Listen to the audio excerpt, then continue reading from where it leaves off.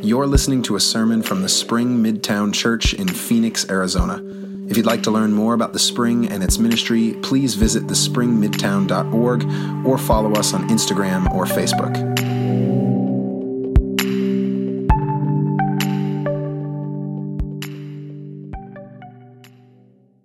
A couple years back, I received an email. And immediately upon opening that email, my pulse started to race. I could feel my heart beat a little faster. Right there, in front of me, inches from my eyes, was something so enticing, so alluring, that I couldn't help but get excited. The curves were perfect. The light hit at all the right angles. There was even a link that I could click to see countless more images just like this one. And so after a few seconds of staring, I moved my cursor and hovered over the link. And finally, I clicked it. At which point, I was redirected to a website for Tesla sports cars. The email was an advertisement for Tesla. Were you guys expecting something different? Today, we're going to spend some time talking about something that sometimes makes us hold our breath a little bit, that sometimes makes us a little squeamish. We're going to talk about sexual desire.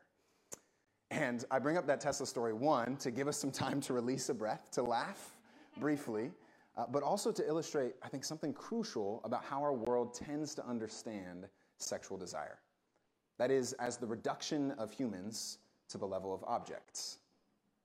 We tend to view humans in the same way we view sports cars, as something beautiful, aesthetically beautiful, and something that I need to possess to drive for myself, as an object to be used for my ends.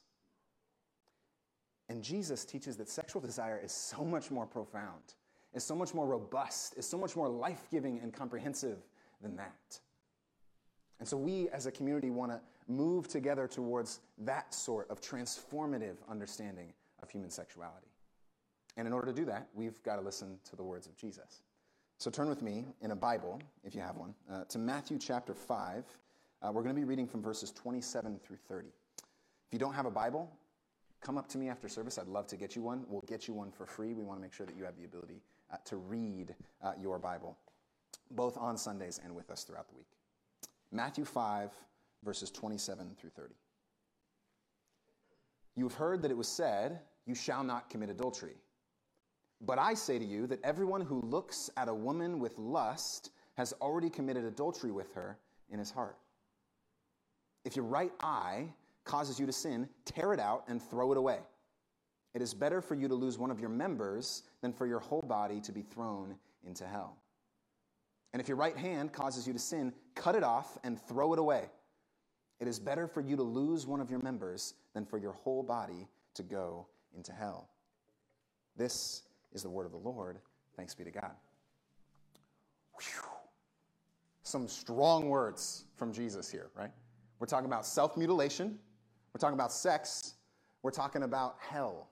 All in 3-4 verses here. This is not your Sunday school clean-cut sort of Jesus.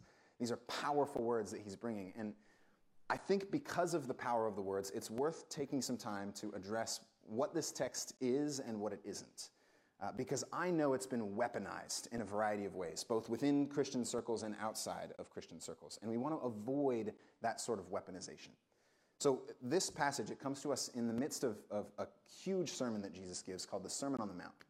And this sermon is all about what it means to live in the kingdom of heaven, what it means to be a follower of Jesus. This is a sermon about Christian living, which means, well, for Christians, these are commands. This is how life ought to look. And I know many of us in this room would call ourselves Christians, devoted followers of Jesus who know we're broken people who need to be transformed by the love and grace of a Savior. But I also know that there's some of us in this room and maybe watching online who, well, maybe wouldn't call themselves Christians. Maybe would find themselves in this limbo phase. Like, I like Jesus, but I'm not sure about giving my life to him. And this passage speaks to those people in unique ways where they are.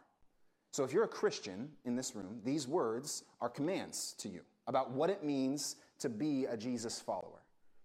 If you're a non-Christian in this room, these words are an invitation to you to a healthier understanding of sexuality. They're an invitation to you to get rid of the sports car sexuality that our world says is how we ought to live and live in a much more transformative understanding of sex. And I want to make sure that that comes across. If you're someone who's trying to figure out what it means to follow Jesus, this is an invitation to you. And I would say this is an invitation to something so robust you won't want to resist it. But you have the option to if you want. That's what an invitation looks like. So Christians, this is a command. Non-Christians, this is an invitation to you. And that invitation fully is what it means to be human. We believe as Christians that Jesus was the perfect representation of what it means to be human. And so in following him, in obeying his teachings, we believe that we become more fully what we were designed to be. We want to be more human. And we can do that by understanding our human sexuality well. And that brings us to verse 27, where Jesus actually quotes some words from the Old Testament. He says, "You've heard it said, you shall not commit adultery." Now, when we hear "you shall not," I think it's important for us to understand that under every "you shall not" is an implicit "you shall." Whenever we're being told to restrict our lives in some way, we're being told that because there's a "you shall" underneath it, something more life-giving that the law is trying to bring. I've got a couple examples that I actually want to put up here for you guys. When your parents, as a kid, told you, "You shall not punch your brother," right? What they're really saying is, you shall care for the well-being of your brother. You shall love your brother. "You shall not drive recklessly" is a command to say, you shall care for the well-being of your fellow drivers. There's a "you shall" underneath every "you shall not." And this is an important thing to remember here. Jesus isn't just advocating for behavior modification. He's not just advocating for you to check off all the things that you didn't do. This isn't a game of never have I ever. That's not what the Christian life is about. This is a game it's not a game. It's a life of stepping into a transformed understanding of what it means to be human. And I think that's essential for us, especially those of us who've been raised in Christian circles, because oftentimes we start our conversations about sexuality with the words "you shall not." And we make sexuality this forbidden fruit, something out there that I can't have. And then I get married and all of a sudden it's a green light, right? And it's jarring for many of us when we don't have that "you shall" to inform our sexuality. I know marriages, I know relationships that have been hurt and sometimes fallen apart because they've thought that sex was this terrible thing and all of a sudden they're able to do it and they don't know what to do. They don't know how it works. They don't know the vulnerability that's included in it. And that's not what Jesus is advocating for here. He's advocating for a "you shall" underneath it. And so in order to understand what the Bible says about sexuality, we actually got to start back at the beginning. That's exactly what Jesus does. In Matthew chapter 19, he's pressed by a few folks, asked, well, what does sexuality look like? What does marriage look like? And he says, you've got to return back to Genesis 1 and 2. And in that passage, God creates the entire cosmos. And he builds it so that it might live in harmony with itself.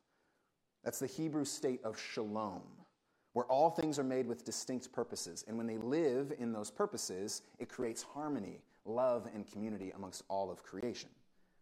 And so when humanity comes along, sexuality becomes a part of that shalom. God makes man, he makes woman, he makes them both in his image, and they serve as mutual partners together to steward the cosmos that God has given them. And that stewardship is wide-ranging. God says, hey, take care of the things that I've given you. Take care of the earth. Cultivate a healthy ecology. And then use the resources that I've given you to continue to bring flourishing and life to the world. And part of that flourishing and life that we get charged with is a command to be fruitful and multiply. You're probably able to connect the dots. There's one way that humans multiply. They have sex. Yeah. God's initial command of the man and the woman is a glorious stamp of approval on sex. More than this, when the man sees the woman for the first time, he sings a song of praise about how ravishing she is, about how beautiful their intimacy and vulnerability together is. That's the harmonious shalom of God's original creation. It involved a naked man and a naked woman seeing each other and knowing each other deeply and learning what it means to be completely vulnerable and trusting one another. And so we learn sex is a good thing and attraction is a good thing. Those aren't bad things according to Scripture. And the text goes on to say that both the man and woman, they were naked and unashamed, which implies that sex runs deeper than just our bodies. Sex involves our souls. Sexual attraction involves our souls. Christians don't believe that we're souls trapped in a body or that we're bodies without a soul. We believe that we're both. We're meshed together. And so sexual attraction and sexual desire, well, it's an expression of that body and soul combination. A naked body means a naked soul in front of another person, to be fully known and fully vulnerable to them. And that's why Christians affirm sex inside marriage as essential, because we believe that a complete commitment to the other person is involved, a lifelong devotion of self-giving love. And we all know the effects of when that type of vulnerability is broken, right? We all know friends or family members or ourselves who've been through divorces, who've been through breakups, who have shared vulnerability with someone else only to have it severed because, well, they weren't committed to us for life. And so sex within marriage, it's not a prudish thing that Christians do. It's a protection of the intimacy and vulnerability that exists between two people. And so if you hear the culture ever telling you that the Christian understanding of sex is prude, well, read the Bible with them. Because the Bible says something completely different. And if Genesis 1 and 2 isn't enough, go ahead and skip forward to Proverbs 5. In Proverbs 5:19, there's a father advising his son how to live. He tells his son, hey, be devoted to your wife. And he says these words, may her breasts satisfy you at all times. May you be intoxicated always by her love. No sidestepping that one, friends. Sexual attraction is a good thing. The Bible is not prude. There's an entire book of the Old Testament. It's called the Song of Songs. And it is some spicy love poetry about a newly married man and woman. There's a whole book. The Bible doesn't try to reduce sex. It actually provides a deeper and wider view than anything else we have in our world. It celebrates sex without creating a culture that uses others for our benefit. And it brings together the entirety of our beings. It brings together our bodies and our souls. And so when the Bible and Jesus in this passage mention, you shall not, we also need to hear you shall. You shall have sex as a self-giving intimacy to one another in the binding commitment of marriage as devoted partners for the sake of mutual flourishing, for the sake of shalom. We don't need to know just what we aren't to do. We need to know what we are to do. And so that's the foundation that Jesus is building on here. Now, the reality is, Jesus is bringing up some things that we aren't supposed to do. He's bringing up some things that will maybe corrupt that initial design, that original shalom idea of flourishing. And so that's what this passage is talking mostly about. In verse 28, after quoting that command from the Old Testament, Jesus turns us immediately inward. He says, it's great not to sleep with someone else. It's great not to commit adultery, but there's something deeper involved here. Remember, you're not just a body, you're a soul. And so avoiding sleeping with someone doesn't necessarily mean your desires inside are in line with the idea of the cosmos flourishing. That doesn't necessarily mean that you are in on self-giving love with someone else. A life in the kingdom, a life of following Jesus, is a life that is transformed on the outside and on the inside. And sexuality is no different.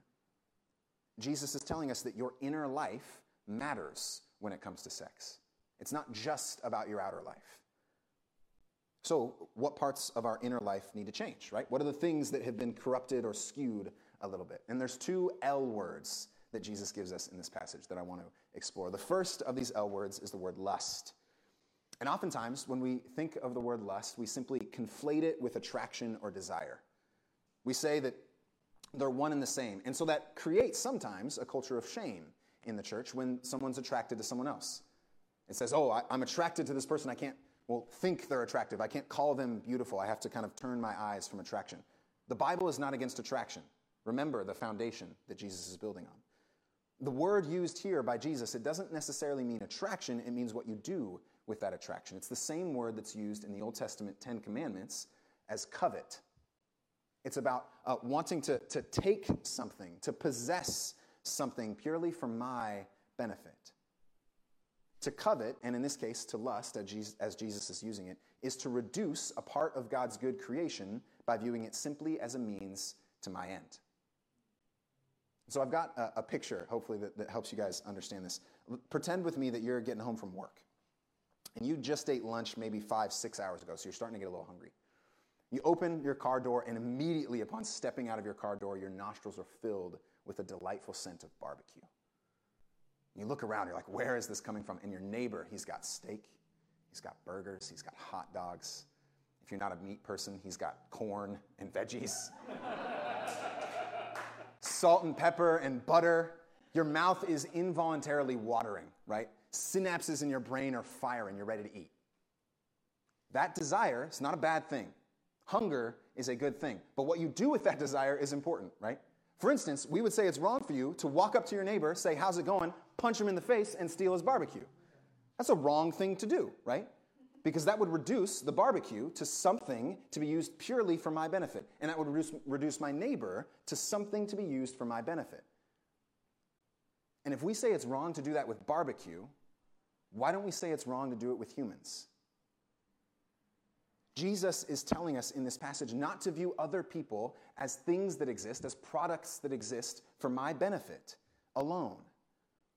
And so when he uses that word to describe sexual appetites, he's telling us that sex is not a consumer good. It's not a product or experience that exists purely for my pleasure. And when we make sex a consumer good, we take that comprehensive soul, body, vulnerability, and unity that sex was designed to have, and we smash it with the hammer of our own self-indulgence. We reduce the person whom we're supposed to give ourselves fully to and instead take them and use them for our pleasure. That's why Jesus' command in this passage, what sounds so countercultural, it's because it is. Our entire society is built on the ethos of consumerism. American culture views each and every person as primarily a consumer to be satiated. That's why you have customized ads on every social media account you have that can predict, based on your search history and your conversations, what you want before you want it. It's because they view you as a consumer, and they need to be ahead of the consumers. That's why we have things called convenience stores. And that's why convenience stores want to be open 24/7 if possible. That's why smartphones and apps exist. They're designed to keep pulling you in, to keep you consuming things. We live in a world that thinks the more things I can get for myself, the better I'll be. There's a theologian, his name's Walter Brueggemann. He talks about this in one of his books, and I think he puts it pretty concisely and profoundly. He says, the culture flows from the assumption that the accumulation of commodities will make us safe and happy. And that sort of consumerism has started to define the way in which we view sex. So we develop an app that's worth billions of dollars that encourages us to view our fellow men and fellow women as objects that we can swipe right or swipe left based on how much they please us. We sell our fast food and our cars with images of bikini-clad women. We make movies that encourage the usage of other people for our pleasure. They made 3 50 Shades of Grey movies, and they were blockbusters. We create free and instant access to images and videos catered precisely to our desires. Hookup culture and pornography are exactly the sort of things that Jesus say corrupt our sexuality as human beings, because they take image-bearing partners in shalom and they reduce them to be objects that are coveted. That sort of consumeristic sexuality, it's the norm in our culture. So that's what Jesus is saying with that first L word, lust.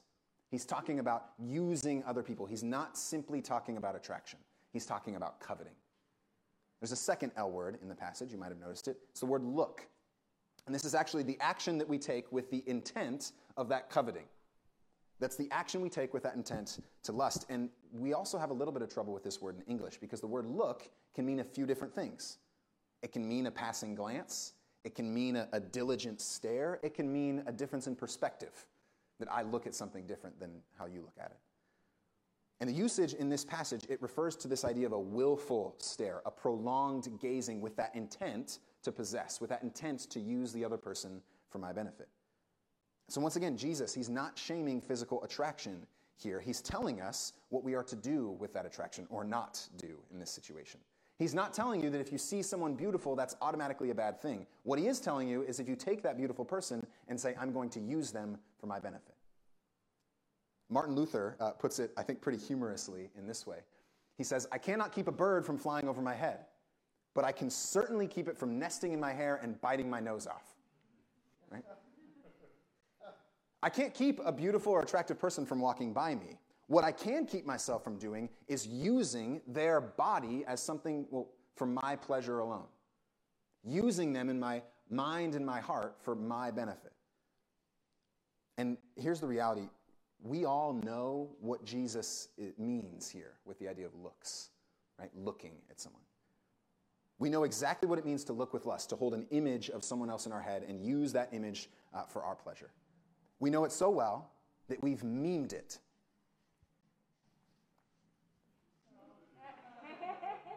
You guys know this meme? The cheating boyfriend meme? There's some great ones online if you want to go check it out. Some really funny stuff.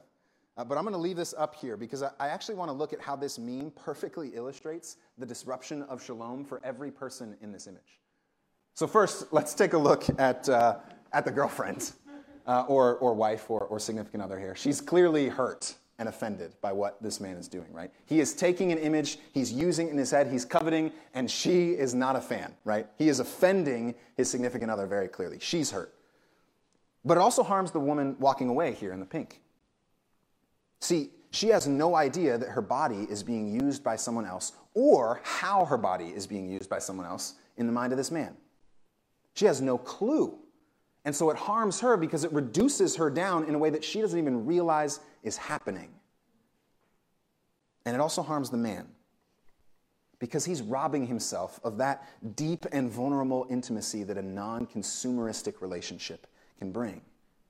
He's trading that holistic shalom sort of life for fleeting and momentary self-pleasure. And in doing so, he's disrupting the harmony of the entire created order. And so the man's actions, we focus on his eyes and maybe the girlfriend. It affects every part of this image. And so once again, we find that Jesus' words are radically countercultural. We live in a world that celebrates the maxim, well, it's okay to look as long as you don't touch. Right?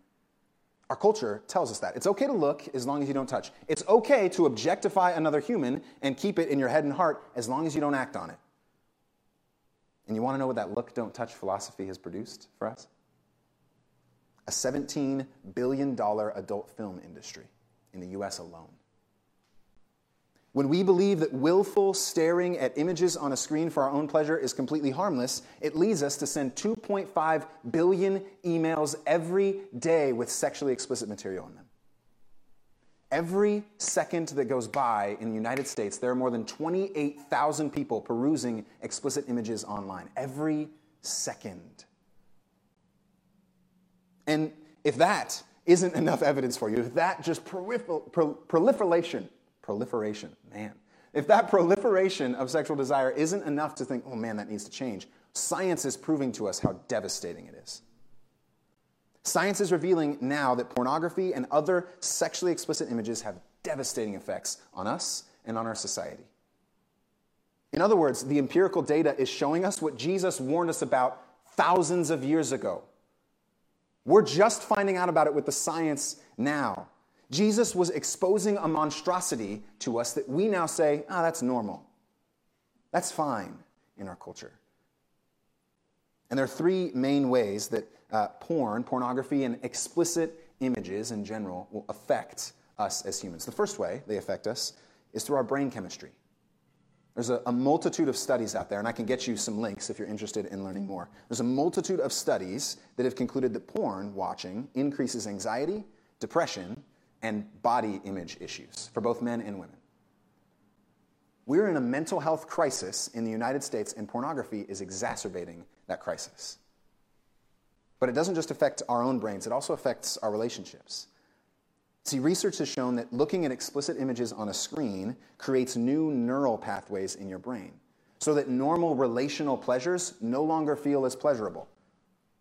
It destroys relationships to the point where some people can no longer feel with their significant other. And there's a really glaring and sad example of this in our culture. Pretty obvious example. You guys heard of Hugh Hefner?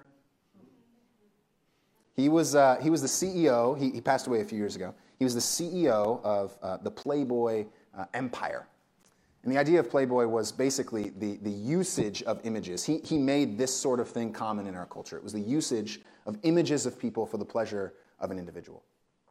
And he lived in a mansion. He surrounded himself with attractive people all the time. And he had access to use them in, well, basically whatever way they and he would allow. And most people held up Hugh Hefner to be this great example of what the freedom of sexuality should look like. That you are free to pursue your desires as you feel led. Hugh Hefner, more power to you. That tended to be what our culture said. And we said that by buying his magazines. We said that by funding the stuff that he gave us. And there were some memoirs that came out just a couple years ago of women who lived with Hugh. And these women, across the board, talked about how, especially in the latter half of his life, Hugh was no longer able to be intimate, really relationally intimate with any woman. How his intimacy had to be sparked and started not by an actual human being, but by an image on a screen. And those images got more and more extreme and corrupt as he went along in his life. Because he had viewed other people primarily as objects to be used for my benefit, it made him completely unable to feel anything with a real human. The soul of Hugh Hefner became calloused. You guys know when you have a callus on your foot or on your hand, right? You try to feel something and you can't quite feel it, right? It feels like it's maybe my skin's touching it, but it's not quite there. That's what happens to our souls when we reduce our fellow humans to things to be used for our benefit. So sex, it destroys our brain chemistry, it destroys our relationships, and it also destroys our society. Increased porn usage is directly linked to sex abuse, to sex trafficking, and negative views of women all across the world.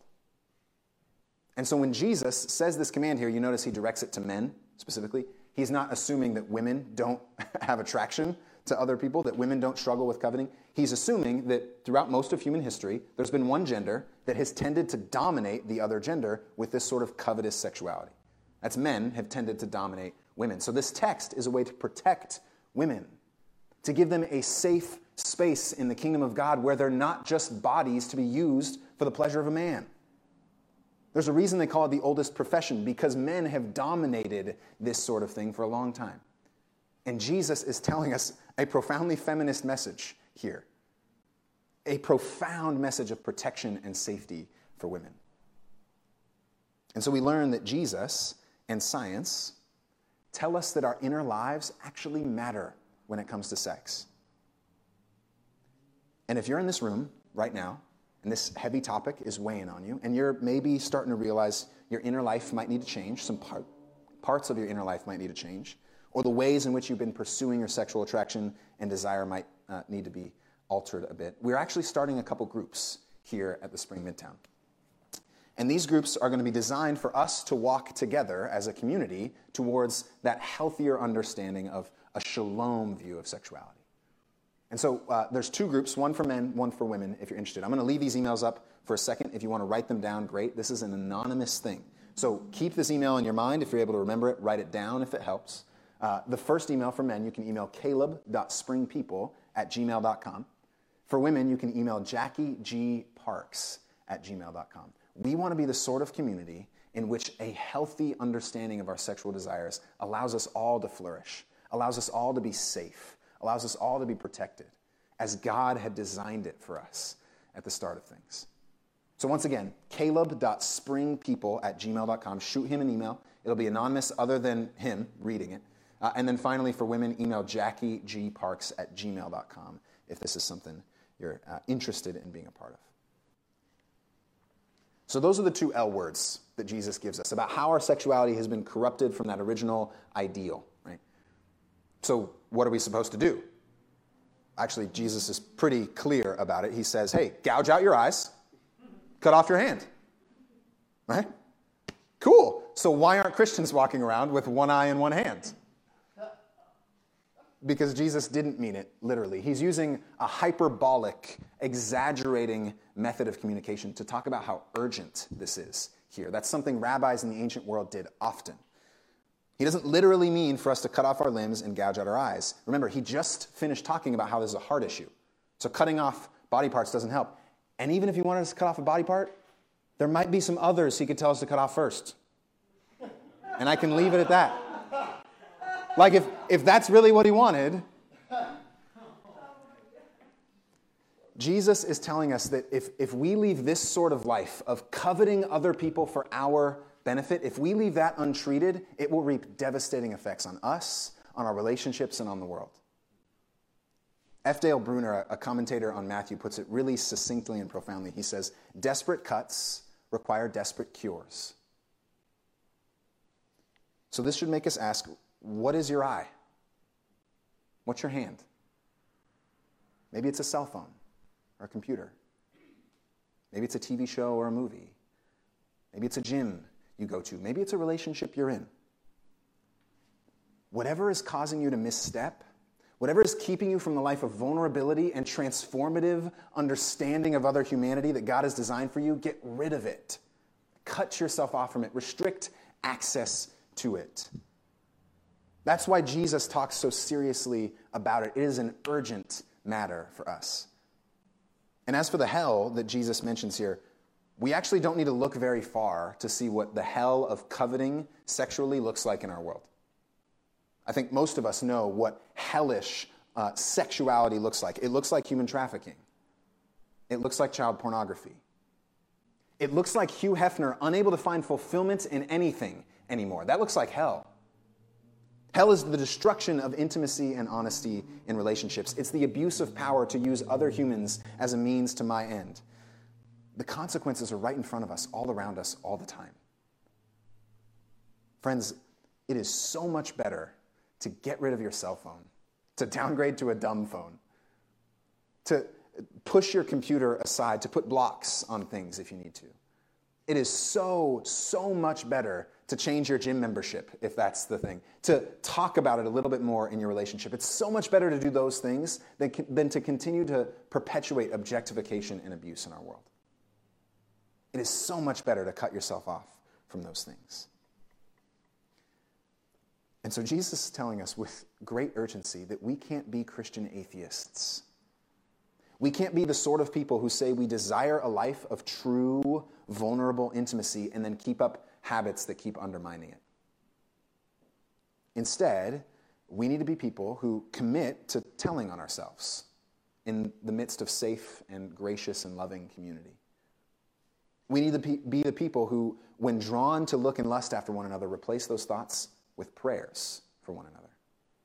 With prayers that God might bless the body and the soul of that other person. We need to be people who advocate for the objectified, for the vulnerable, for the oppressed in our world. We need to be people who forgive one another and who seek to change.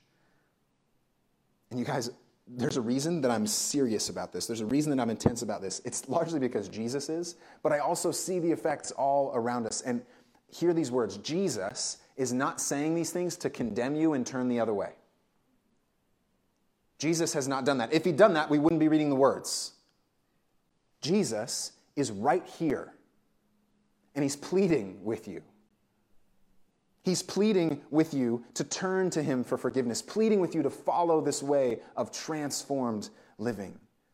He's moving towards you here. And when we turn to him, he's faithful to forgive us always. He always forgives because he wants to free every single person in this room and every single person outside this room into a transformed view of their bodies and their souls. He wants to see dry deserts of shame turn into rushing rivers of self-giving life. He wants to see a world in which complete safety and vulnerability are restored in our intimacy for one another. He's inviting every single one of us into a restoration of what it means to be truly human. That's why we read these words. That's why we follow this Jesus. And so I'm going with him. And you can come with me. All of us can go together. I'll stand next to you. I'll trip with you and help you up as long as you do the same for me. I'll walk alongside you because that's what Jesus has called us to be, followers of him. who rely on his forgiveness, who rely on the Spirit that's amongst us to empower this sort of transformed living. So let's go together. Let's walk into this new and transformed life. Would you pray with me?